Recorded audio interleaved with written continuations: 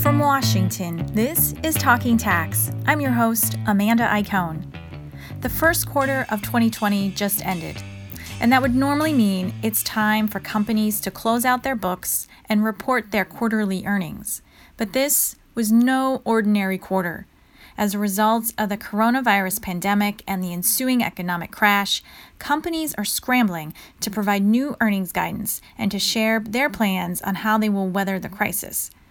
Plummeting stock prices and evaporated revenue means that accountants are now recalculating key areas of a company's finances, trying to get an updated but complete picture into the hands of waiting investors. At the same time, finance and accounting teams are working remotely. Some may have leaner teams due to furloughs, childcare duties, even illness. So how do companies and investors get a handle on these problems? To find out, we spoke with Todd Castagno, a tax and accounting analyst with Morgan Stanley. We started off by asking Todd, what can investors expect, and will these accounting hurdles delay financial reports? Because of the unprecedented nature of this, it does affect the accounting and reporting function, and companies are having difficulty with normal processing of information, the reporting process, and as well as when you have shocks like this, it triggers a plethora of accounting requirements, such as asset impairment test and fair valuations. Even the going concern assumption has to be challenged, and those are difficult accounting procedures. They can be difficult from an audit perspective as well. And so what we're finding is companies are having difficulty, and it's nuanced. Some are perhaps more able to work in this kind of isolated workforce that we have today, this work from home theme that we're encountering, than others. But we are hearing that companies are having some difficulty, and it should be understood. And so that generally means I think the accounting and reporting season will be pushed out. So we've had a handful of companies recently that have delayed their first quarter earnings, a matter of days. Others are a little bit more uncertain. And so that, it's important because that matters to investors in the investment community, who everyone right now is really searching for information. What does it mean? And what are the trends in the companies and the markets and the economics ultimately? Well, and I wonder if you can talk more about reporting deadlines. The SEC has provided some deadline relief to companies. A few sound like maybe they're going to take advantage of that. How many companies will we see report on time? So that's a good question. And yes, the SEC has now put out a couple of updates that's giving companies a 45-day window extension, I should say, to file their 10Ks, 10Qs. In order for a company to take advantage of that relief, they do need to file an 8K explaining the difficulties and challenges they're having preparing their accounting information and when they expect that information to be finalized. And so it's a bit early to say the number of companies that will take advantage of that. I just think from anecdotes, speaking with some of the analysts that cover our companies, it does seem like you will have companies that will need to take advantage of that for the reasons we discussed. Now, the other interesting thing is earnings season and 8Ks and conference calls. The SEC also had provided some guidance to preparers as well around preliminary earnings announcements. One of the things to highlight generally is our whole, fun topic of non-GAAP metrics and reporting. So, generally there's a requirement to reconcile those non-GAAP items to a GAAP item. But the challenge is if you don't have the GAAP item readily available, it makes it challenging to communicate perhaps the headline earnings that the street investors generally focus on. And so the SEC has also provided a little bit of flexibility that allows companies to provide a preliminary GAAP item or preliminary range of that GAAP metric, which I think should help companies at least communicate the key points to investors. Well, that's a good point. I mean, investors without information will still find a way to make estimates, right? I mean, the need to provide some information is going to be, I would think, increasingly important, right? Yeah, that's a good question, right? And so you have a shock of this magnitude. Ultimately, investors will react by wanting to get as much information as possible so they can update their estimates, have a better understanding of the risks, and, at the end of the day, make an investment decision. And, I think investors realize the challenge that companies have. And there is this information gap. And it's also a challenge I'd like to highlight as well, and this was part of the SEC guidance. There's responsibilities under Regulation FD where you need to have broad dissemination of information. So I do think clients and preparers will want to come out with some sort of communication in the near term related to this earnings season. It might not be the full set of information that we expect or have expected in prior earnings season. It might be truncated. In many senses, it'll be more robust in terms of qualitative information, but it is important. And that's also important from a company perspective, again, for their responsibilities under Regulation FD to have broad dissemination. And, it's hard for management teams today. Maybe they want to have a conversation, but because there's so much uncertainty, there is a degree of finalization of preliminary assessment that needs to happen. So we do expect companies to come forward. Again, I just think investors and users of financial statements and information should be prepared that the information set that they get is likely going to be different. And then when it comes around to updating all the information that comes through in a 10Q or 10K, that's going to be an extended timeline. And it's going to be a challenge for investors without that information to fully update their models and fully have updated view of the company's financial statements. So you're expecting that we will get some preliminary numbers from companies, but it won't be the full and complete batch of numbers we would normally get. And then at some point we will get the Q, or maybe it's a K for mid-year filers, but that we could see those reports be delayed. Yeah, I think it's, again, given the circumstances, a delay should be expected. Now, again, some companies may have a shorter delay, others may have a more extended delay. It depends on the complexity of the business. It depends on where your workforce is. It depends on your auditor. It depends if you're a multinational. Can you access the books and records in different countries that might have stricter isolation protocols? So there's a number of challenges that companies face. And, I do think investors are understanding of these challenges. So I don't necessarily want to hint that companies will be penalized, right? I think there's that thought. I think I think management teams will work with the market, work with analysts, work with investors to get that set of information out as best they can. And it's important when we're talking about broad dissemination of information.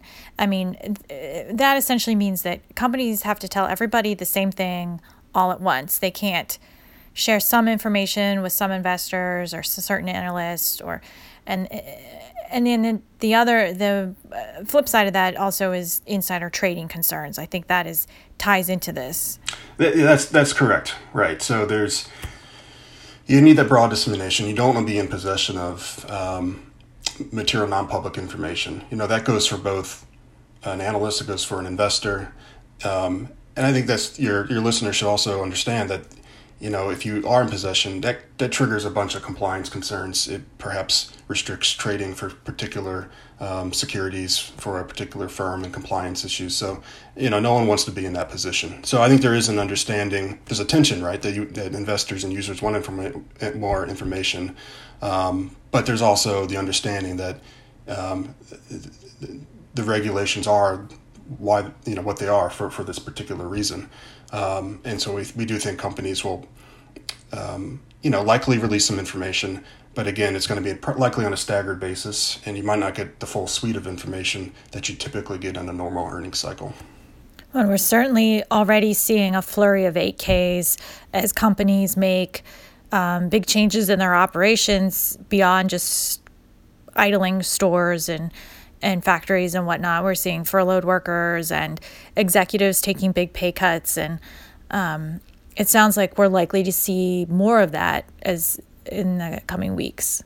Absolutely, right. We've seen a lot of that. So suspensions of dividends and share repurchases, right? You mentioned changes to compensation. Unfortunately, there's furloughs of workforces. We've seen many companies draw down on their revolving lines of credit. We estimate Bloomberg's reported, to the tune of around $100 billion as of a week or so ago, right? So we are seeing a lot of these types of 8K reports come out. That's helping.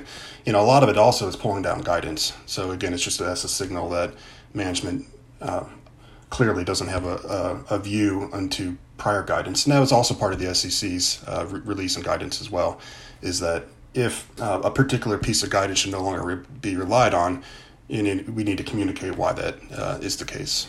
So when we do get updated information from management, from public companies, what are investors looking for? What are they wanting to hear, or what numbers are they anxious to get their hands on? A lot of people think that near-term earnings guidance is what investors are focused on, and perhaps traditionally they are. Speaking with our analyst and our economist, it's really what is the management mindset. So I really think investors are going to put a higher weight on the qualitative information, certainly over the near-term quantitative information. It's really, when do you see, what's the trough, and what's the management view of when we turn the corner, when we beat this virus, what does the outlook look like? Is it a V-shaped recovery? Is it a U-shaped recovery? Hopefully it's not an L-shaped recovery. But getting that insight in terms of capacity, when companies can get their workforces back, when supply chains open up, those are the pieces of information that I really think investors are focused on. That was Todd Castagno with Morgan Stanley. We're going to take a quick break, but when we come back, we'll go beyond financial reporting pressures and talk about some of the specific accounting challenges that could affect the timing of when investors get fresh figures. Stay tuned.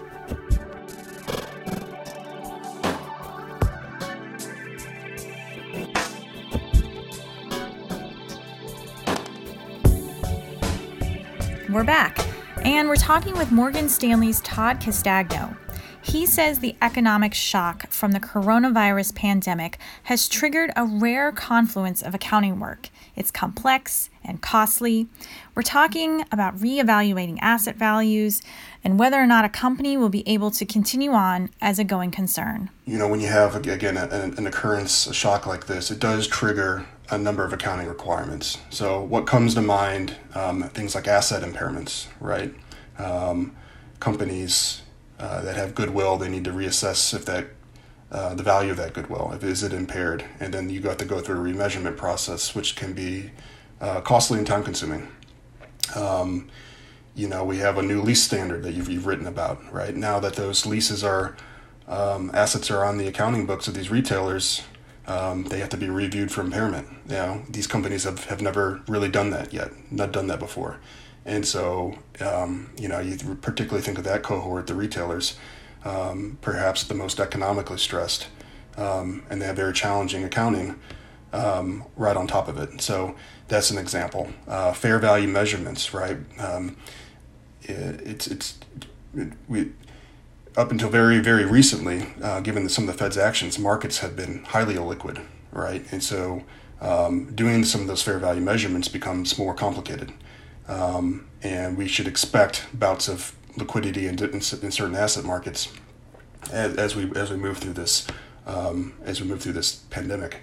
Hedge accounting, right? That's another one that's highly complex that companies need to reassess. Even things such as revenue recognition, when there's variable consideration, and you need to reassess that perhaps. Income taxes is another one. Reassessing valuation allowances. You need to incorporate perhaps the CARE Act had a number of different tax provisions, right? So those all need to be reviewed. The income tax footnote needs to be updated for things like net operating loss, carry forwards and carrybacks, et cetera. Well, and these are unusual measurements and recalculations to have to accomplish all at once for a quarterly report, correct? I mean, you wouldn't normally have to do all of this every quarter.